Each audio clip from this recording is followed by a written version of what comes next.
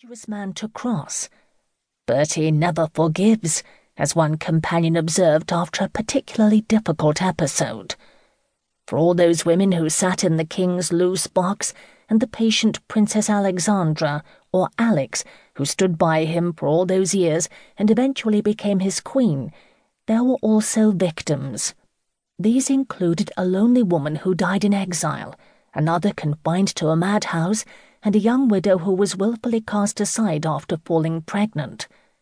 Bertie had no scruples in destroying those who betrayed or offended him. One wonders what the atmosphere must have been like in the loose box. Did it bristle with a spirit of competition, or by this stage in Bertie's life was there a spirit of female solidarity in the harem? Every one of those women knew that Alexandra, the patient Danish princess who had been married to Bertie since 1863, was the queen in every sense. Not a woman there would have deluded herself that she could have displaced Alex. These were the days when royal mistresses were tolerated, even encouraged. It was practically a court rank in itself.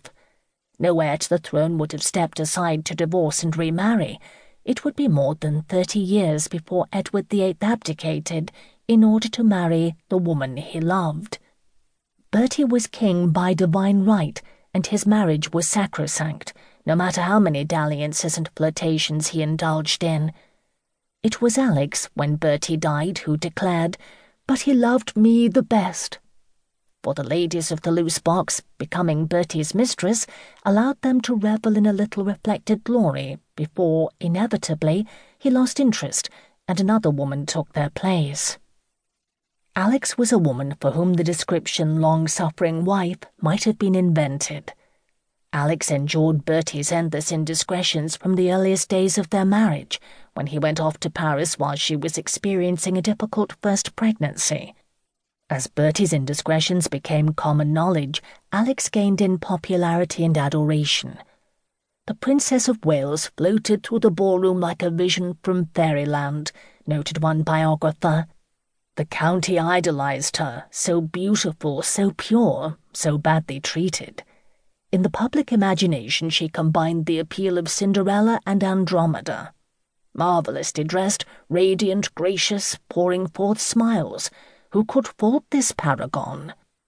The fact that Alex was called the Princess of Hearts makes it easy to draw comparisons with the late Princess Diana, but there was to be no divorce for Alex. She stayed with Bertie and took some consolation in a platonic romance with an adoring courtier, Oliver Montague. Meanwhile, Bertie, larger than life with king-sized appetites, conducted his liaisons against the glittering backdrop of London society, the continent, and the stately homes of England, where a strict code of honour insulated the nighttime corridor creepers from scandal. In Paris, Bertie was a regular at the Moulin Rouge music hall, where his nickname was Kingy, and the dancer La Goulou yelled to him from the stage, "Oi, Wales, are you going to pay for my champagne?" Much of Bertie's behaviour seems born from boredom. Denied the throne, as Queen Victoria resolutely refused to abdicate, Bertie was stuck with the path in life that fate had dictated for him. He was faced with two options: to bow to convention or to live life by his own rules.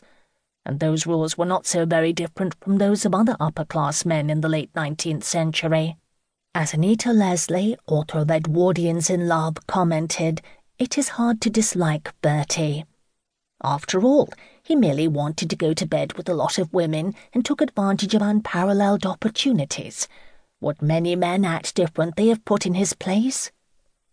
As well as his affairs with society ladies, Bertie began frequenting brothels early in his marriage, and in defence of Bertie, brothel-going was common for a man of Bertie's class. During the Victorian period, when respectable women were not sexually available until marriage, and not much afterward, prostitutes were the ideal solution. Either that or priapic husbands took out their frustrations on the servants.